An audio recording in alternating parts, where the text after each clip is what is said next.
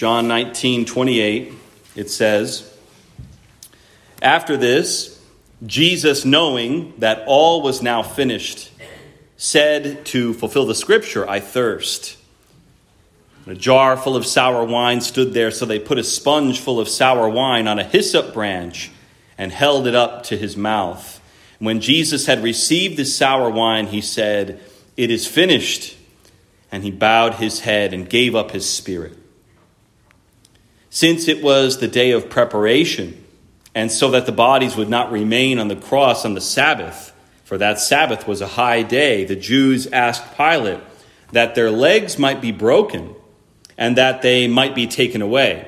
So the soldiers came and broke the legs of the first and of the other who had been crucified with him. But when they came to Jesus and saw that he was already dead, they did not break his legs. But one of the soldiers pierced his side with a spear, and at once there came out blood and water. He who saw it has borne witness. His testimony is true, and he knows that he is telling the truth. That you also may believe, for these things took place that the scripture might be fulfilled. Not one of his bones will be broken." And again, another scripture says, "They will look on him whom they have pierced." After these things, Joseph of Arimathea, who was a disciple of Jesus, but secretly for fear of the Jews, asked Pilate that he might take away the body of Jesus, and Pilate gave him permission. So he came and took away his body. Nicodemus also, who earlier had come to Jesus by night, came bringing a mixture of myrrh and aloes, about 75 pounds in weight. So they took the body of Jesus and bound it in linen cloths with the spices, as is the burial custom of the Jews. Now in the place where he was crucified there was a garden, and in the garden a nude tomb in which no one had yet been laid. So because of the Jewish day of preparation, since the tomb was close at hand, they laid Jesus there. I invite you to turn also a little forward in the New Testament to 1 John 3. 1 John 3. We're going to think about our reading in terms of John's words here in 1 John 3:16. It says,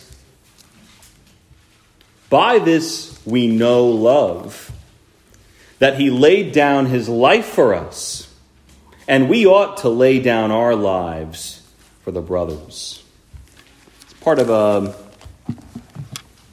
very powerful teaching in 1 John on the love of God at work through and expressed in the body of believers. By this we know love, that he laid down his life for us, and we ought to lay down our lives for the brothers. Dear congregation of the Lord Jesus Christ, we're gathering tonight to celebrate and to remember Jesus Christ in his cruel crucifixion and in his atoning death.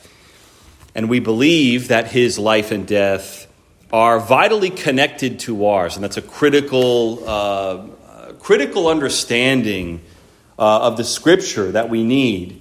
That his death matters to us, that his resurrection, his life matters to us. And so when we talk about, justification by faith, like what we read in Romans earlier in the service, we're justified by faith in Christ. We're talking about believing his sacrifice. We're talking about believing in his crucifixion and in his resurrection. And that's the focus of these days, Good Friday and Easter, as we're thinking about his sacrifice in his death and his resurrection, that these are real and true history. And not only that, but they affect us now. We are convinced and we trust and we believe that these acts of God, even 2,000 years ago, have a grip on our lives now. And that they are the defining sort of power in the world and the center of human history as it relates to our salvation. And that no one can be saved apart from Jesus in his crucifixion and resurrection. In that way we pay more weighty attention to the crucifixion's impact as a historical event than, sort of the invention of anything, any thing that we can think of, the power of the internet, this new phenomenon in our lives. Today I ordered a new Yeti and I laughed at some memes and, I found a new dentist, all with, this incredible development. And that's really nice. But according to 1 John, believing the death of Jesus has shown us the true divine love of God. We know his love by this, the death of Jesus. And he has shown us a new way of life, that we should be laying down our lives for one another. There's something in the death of Jesus that should be turning our entire lives into focus on who God is and what true divine love really is. And what it means as we relate to others. The crucified Jesus as the true spiritual measure of love and of worth in our lives.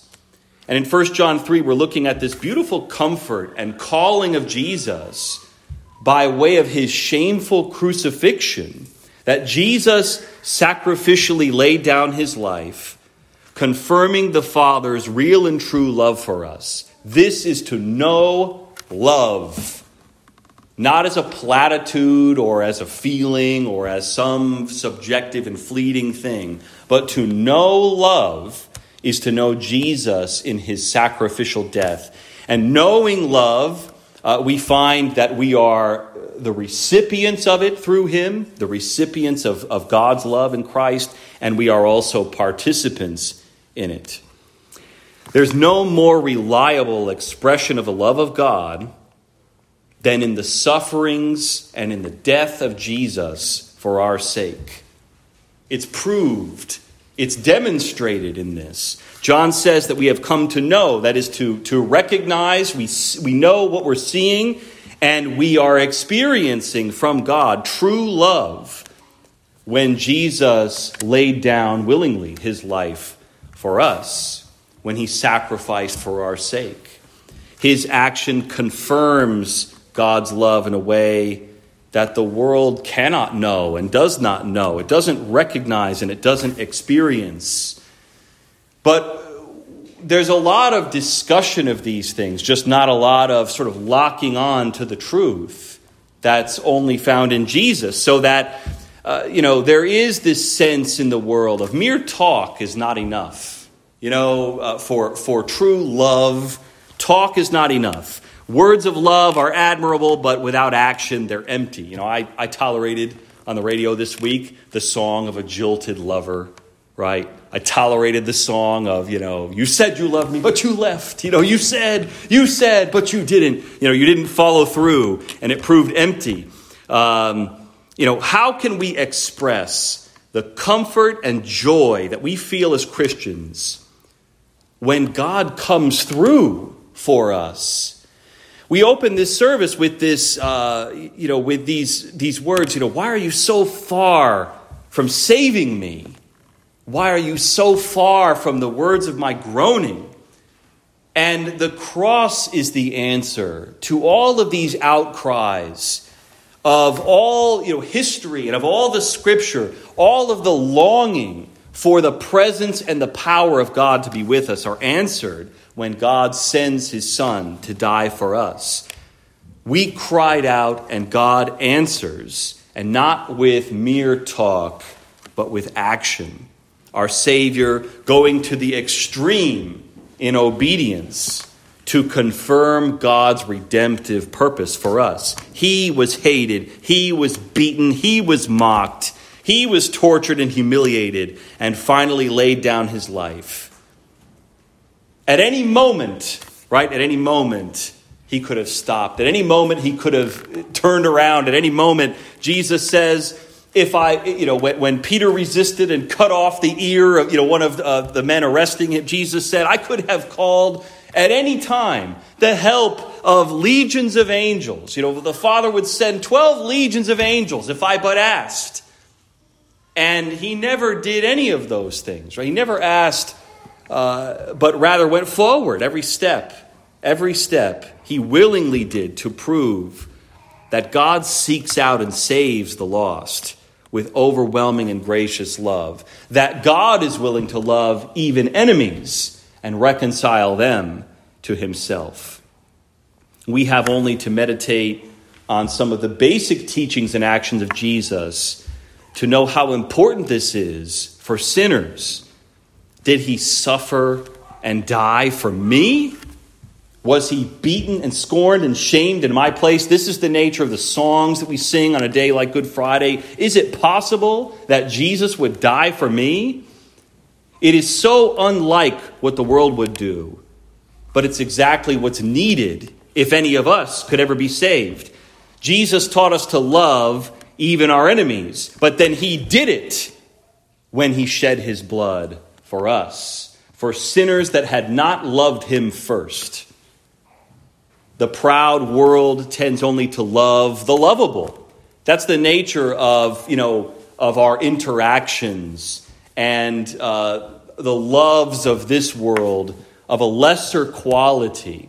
The kind of love that the world knows is transactional, and that's why we're smashing ourselves and breaking ourselves with all kinds of counterfeit love. That we only love those who are lovable. We only love those who serve us. And this is why our marriages are falling apart, right? I love only as long as you're lovable. And when this is no longer working for me, sort of my love runs out. Or when it's no longer working for you, I'm dropped. It's easy to befriend the friendly, but do we find it easy? Is it something that comes naturally to us to befriend an irritating person? And to overcome the barriers of the unlovable. But God overcomes even the most traitorous sin, even the worst betrayal. God overcomes to reconcile his enemies into his own children.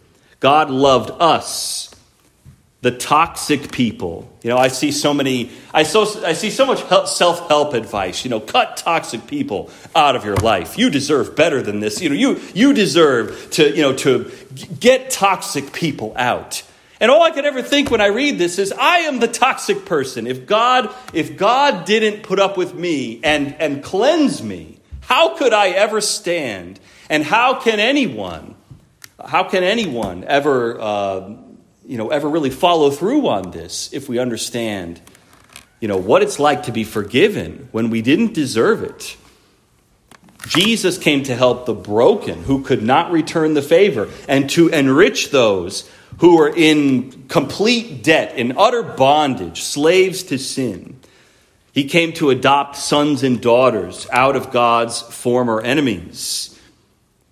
Think of chapter 3, 1 John 3, at verse 1, if you still have your Bibles open. See what kind of love the Father has given to us, that we should be called children of God, and so we are. This is the wonder, right, of all Christians. What kind of love God has for us, that he would do this, that he would give the life of Jesus for our life. The radical love God confirmed with action through the cross. Now we know what it is and what it costs and what God was willing to give and what Jesus was willing to do to seal that love to us. He loves us, the unlovable sinners, the prostitute, the traitor, the greedy, the people who are hard to love and who didn't make it easy. It required the pains of his suffering and of his death. And he went through with it willingly and laid down his life where anyone else would have quit. Where we would have quit, he kept going. And now we know what kind of love the Father is willing to give, what he has shown. There is no reason for a crucifixion. If God has come to pick the best people, this is the caricature of Christians. This is sort of, you all think you're something, you all think you're special, you're so perfect, and that's why, and you think God loves you the most. And that makes the cross completely unnecessary. And this is why the cross has to stay at the center of our preaching. That we would have to remind people, no, actually, to save me, God had to put Jesus to death. No, actually, to pay for my sins, Jesus had to be whipped and beaten and nailed to a cross and die for me. Pierced in his side and naked and bleeding, Jesus for me. This isn't about God, coming to choose the best apples and leave the mushy ones for someone else. Jesus suffered the extreme punishment, even the very wrath and deadly judgment of God, to deliver those that could never live without his sacrifice. We can illustrate in 1,000 ways that our culture and many people around us, and maybe we ourselves for a long time, were deluded, about love, about true love. We're making quite a claim. This is how love is known. And it's by way of a blood-stained cross, the blood of Jesus. This is how love is reckoned, truly. If you want to talk about genuine love, ounce for ounce and pound for pound, it's measured this way and not measured by the standard of this world, which, big surprise. How is love measured in this world? It's all sex. It's all sexual immorality. It's all shallow and show in so many ways. A tidal wave of sexualized everything. Love. And it's ridiculous. It's ridiculous to think about. 1,000 shallow songs repeating it can't make it so. And 1 million, lifetimes of pornography and sexualized entertainment can't make a new definition of love. And we can't, drive it home, by repeating it or legislating it, whatever we want to do. We can't do it. Love is reckoned, it is defined by way of the cross of Jesus.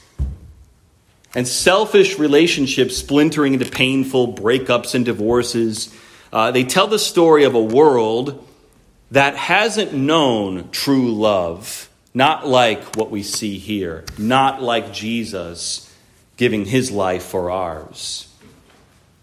We have, a culture that gives 1 million sort of subjective answers, 1 million whimsical answers, about what love is and what it should be. Love should always be fun. Love should always be easy. Love should always, we'll find it when I find my exact soulmate. And it shouldn't be difficult, and it should always be a fair and equal exchange. And we're deluded about so many of these things.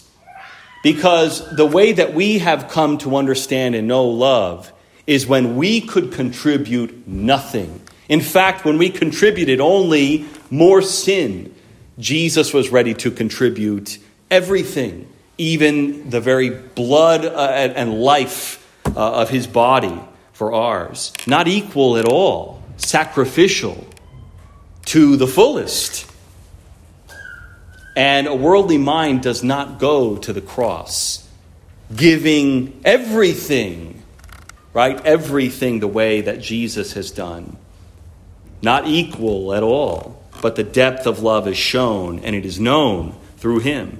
Who grasps on, in their definition of love, to a bloody cross, to an excruciating crucifixion, as the fullest expression of love that the world has ever seen in all history?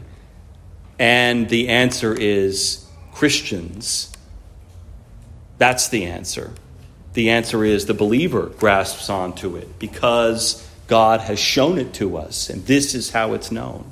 This is how we understand love.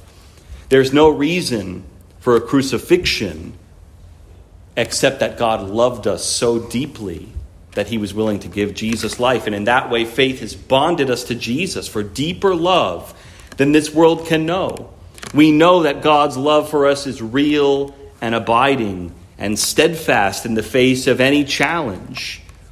Who in this world can uproot the love of God that goes even to death and back for our sake? And who can steal from us what God secures when he gives it as a gift through Christ? No one can take this from us. Everything else can fail, Family can fail, and God's love remains, and our friends can abandon us, and God's love remains. The world can mock us and shame us and exclude us, and God's love remains.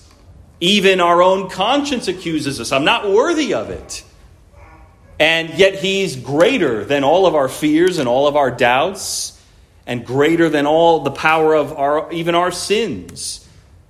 He's the Redeemer that we truly need when he gives his life for ours. God's love remains. And nothing can take it away. The security of Jesus and faith in him now makes this love of God unbreakable. What a gift to know love from God that is secured not by us and our efforts, and not by our goodness, and not by anything that we can muster, but by the death of Jesus paid in full.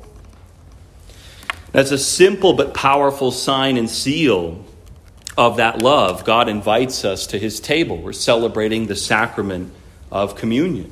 We preach the cross, and at the table we feed upon the knowledge of Christ in his love, expressed by the pouring out of his blood and by the brokenness of his body. We taste and we experience a reality that the world cannot know. And this is why we cannot come to the table in worldly ignorance, faithlessness. It's of no value to use the table until our faith has locked onto Jesus as the center of our life. That we can go through the motions of taking the bread and wine, but this is really about the cross. It always was about the cross, and sealing to us what we know from God, that this is where he's feeding us, that this is where his love is proven to us. It's about a Savior who laid down his life through the crucifixion. The world knows the taste of bread and wine. It's the most common sort of meal, right? It was given as the staple of the time, the common meal. Bread and wine are sort of like the standard, the regular thing. But only faith in Jesus feeds on and knows the taste, as it were, of his death, of his crucifixion, of the body that's crucified and the blood that's shed for us. And this is where the love of God, right, is signed and sealed to the church. He makes known to us how real and true is that sacrifice of Jesus for us, even up to this very moment, and really now going on forever. The comfort of that cross. It wasn't just for others, some other place or some other time. It's for us, those who put their faith in him. As real and as tasting this wine, as real as eating and chewing on this bread, is the reality that God feeds us. He feeds our spirit. He nourishes us. And that's by way of the cross. Not to be taken for granted. Our regular feeding for eternal life. And that way the sacrament is a very special gift from God. And it eliminates the 2,000 years, as it were, between us and the cross. And it eliminates the distance between us and the cross. And it's meant to bring all of us, as it were, to the feet of Jesus and his crucifixion. And seal to us, the significance of God's loving action there where his life is given for ours. And the world doesn't know that comfort. But you as believers live on it. We feed on it. And God is constantly nourishing us by it. And that testimony then is ours. And it's to be treated by us as a great privilege. That's why we say it's really an incredible thing that people who were once far off, people who were enemies of God, people who were in no way to be counted as the close family around God's table, are welcomed and are given a place. And we have a place because of what Jesus has done. The faithless don't know a place at God's table, but he calls the faithful regularly to return and to remember and to take comfort in what Jesus has done. And this is why it's a critical thing that as we're baptized into Jesus and as we participate in his church, that we're regularly finding fellowship and communion around the cross and around God's table. This is why it's not casual or, I'm there, I'm not there, or I'm, one church, another church. We have a critical and important remembrance of Jesus together to maintain, that we're listening to his voice, that we're hearing of his death and resurrection, and that we're feeding together on it and growing in him. And that's not to be done piecemeal. It's not to be done at random. It's meant to be done as a regular remembrance. And, not as an afterthought of our lives, but as the center of what God has put in front of us, that Jesus should always be before our eyes. To rest in him, to live with him, to be constantly, mindfully, and willingly people of the cross, and carrying his cross after him. We are faithful recipients, then, of the love of God in this sacrifice. But John says that because we know the love of Jesus, that he laid down his life for us, we ought to lay down our lives for the brothers. That is, for our fellow believers, and really for everyone. It extends out from there, as Jesus taught, even to our enemies. But we're to become not just recipients of God's blessings, but we can't help but be participants in it. That is, receiving it and then showing it to everyone, practicing what we have learned from Jesus. And reading the Epistle of John, it's no surprise these sacrificial teachings that he has in mind. We ought to lay down our lives for the brothers, he says. That is, start with your fellow believers. But what does he say even in this chapter? In verse 3, he says, everyone who thus hopes in him, that is, who hopes in Jesus, purifies himself as he is pure. Do we care about and set an example for our fellow believers?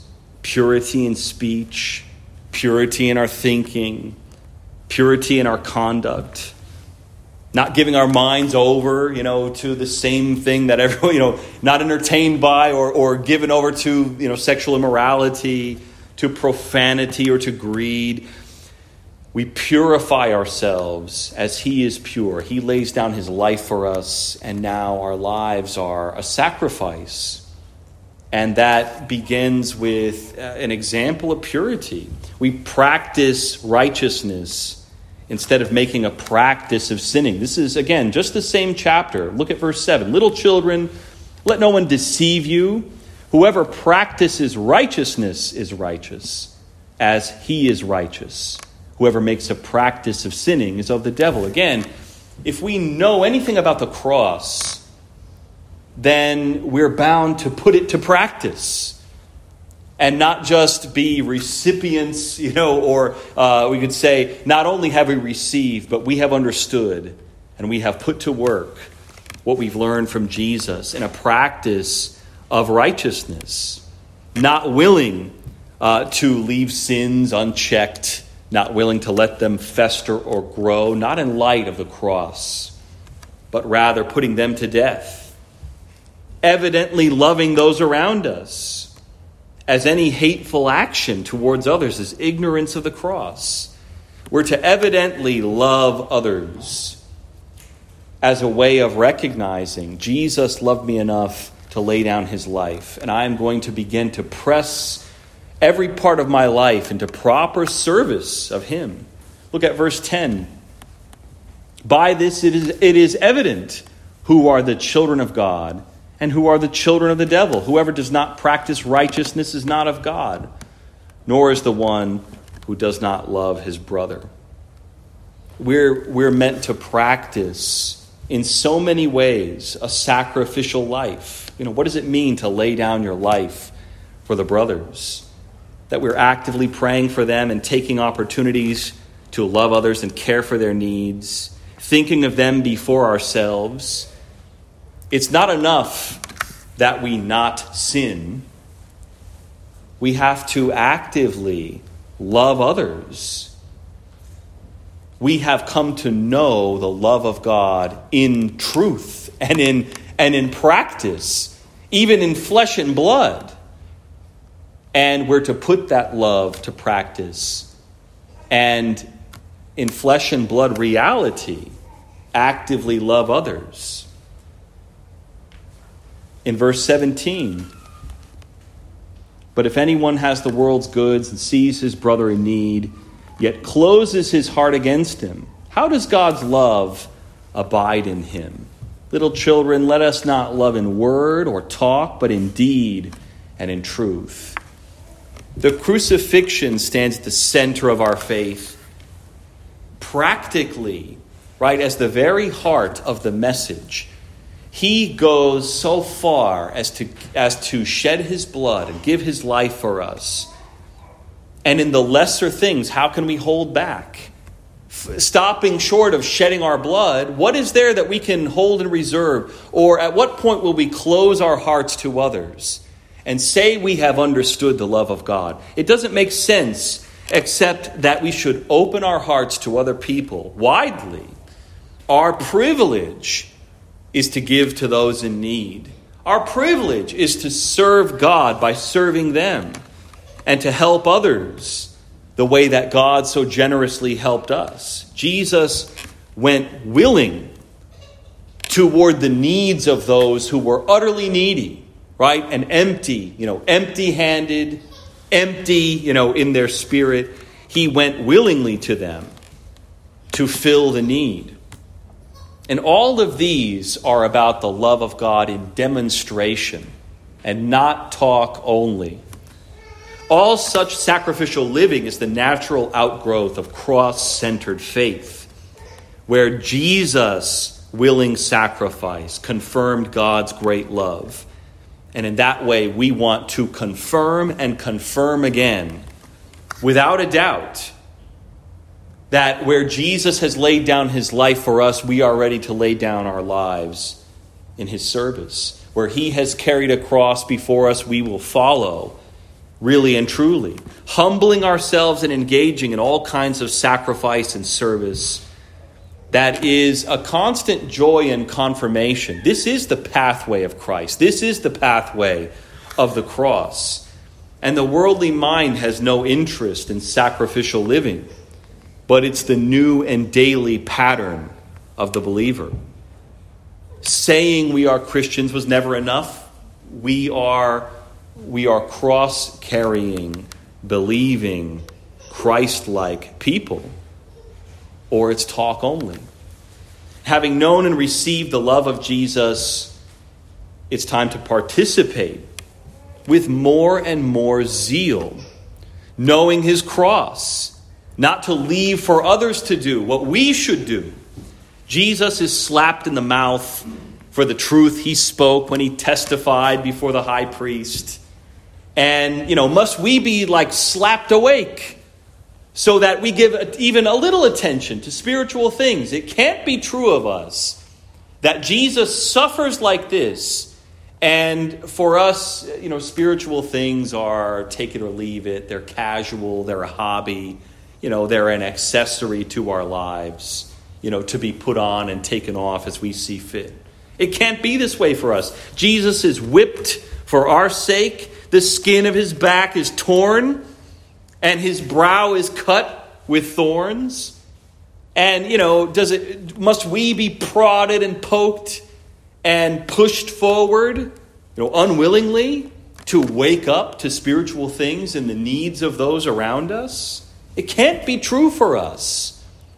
Or we have not understood the love of God and the cross of Jesus Christ. Jesus willingly carries his cross where he could barely go forward because of the struggle and the suffering that he endured. And, do we begrudge to put one foot in front of the other to do his will and to serve and to give of our time and our energy? It cannot be true of us. Now that we have known the love of God, that's measured not in, good vibes. It's not measured in happy thoughts. It's measured in blood. And it's measured in sacrifice. It can't be true of us. Do we begrudge these things that we're to give willingly, that we're to lay down at the feet of Jesus? It's time for us to think with the cross at the center of our minds and with Jesus before our eyes. And the only fitting response is to believe him and follow. And this was the calling. Repent and believe. It was take up your cross and follow me. And we do believe and we must follow. The only fitting response is to model his sufferings, his sacrifice, and lay down our lives for the brothers. Living sacrifices, it says in Romans, holy and pleasing to God. Grateful participants, thankful in what Jesus has shown leads to eternal life. And that is the good news of Good Friday. That the sufferings of the cross are not the end of the story. That his crucifixion and his sufferings were on the way to complete and total victory and vindication. And in that way for now, dreadfully uncomfortable. And in some ways, the message of Good Friday is meant to be, one that ends in discomfort. And many of the songs of Good Friday are meant to be one that sort of end in an uncomfortable thought. That this is almost more than we can bear. That Jesus, who is so pure, would give his life for us. That he would suffer so deeply. And that following him goes through the cross and not around it. And for now in this world, there's dreadful discomfort in being disciples of his and being those who are committed to following him, because the world will not thank us for it, and the world will not respect us for it, and the world will not love us for it. But we believe that Jesus, though he went in the grave, would come out, and though he went through suffering, that it would lead to glory and life that's unmatched by anything this world can offer. We know that while the world doesn't love us, and it didn't love him, that we are loved by God. And for us, for now, that's more than enough to weigh against our sufferings, and to weigh against our struggles, and to weigh against our pains, and to weigh against the cost. And it will show that we have understood the truth about God's love, that it will last not only for today, but for eternity, that it will outweigh anything that this world can offer, and that it is given with the unbreakable seal of the blood of Jesus Christ. And that is our confidence, and that is our hope. And everyone then who comes to hope in him in this way can be confident that our life is secure, that our future is secure. It's sealed with his sufferings, but it leads to his complete victory. Amen. Heavenly Father, we are thankful that you have revealed to us what was hidden and what this world cannot see or know. The depth of your love poured out when Jesus gave his life for ours and when he shed his blood for our sake. Lord, we ask that through the testimony of Christ and his crucifixion, that you would steel our minds and fix them on the pathway of life. And though for a time we have deep struggles, though for a time we are grieved by many sins and troubles, though in this world we see all kinds of degradation and sin, though we ourselves are tormented and in many ways suffering because of all of the troubles of a sinful life and sinful world and sin in our bodies. Yet, Heavenly Father, you have prepared through Jesus an unbreakable life and glory that cannot be matched in any other person, in any other way. You, Lord, have taken our sins and paid the price of them all through his blood. And now we're set free. So, Lord, we ask that you would encourage us and bless us now as we come to your table to remember that those who feast on Jesus in his crucifixion and resurrection, that they have really and truly a fellowship with you and life that cannot be stolen, that cannot be snatched away. So, Heavenly Father, give us, we pray, full assurance through your Son, Jesus Christ, that against all of our sins and against every threat, that you yourself are sealing to us the life of Jesus and the promises of his glory and perfection, ones that we could never make for ourselves, but that you have given graciously through him. Hear our prayer now, we pray in Jesus' name. Amen. We're going to go now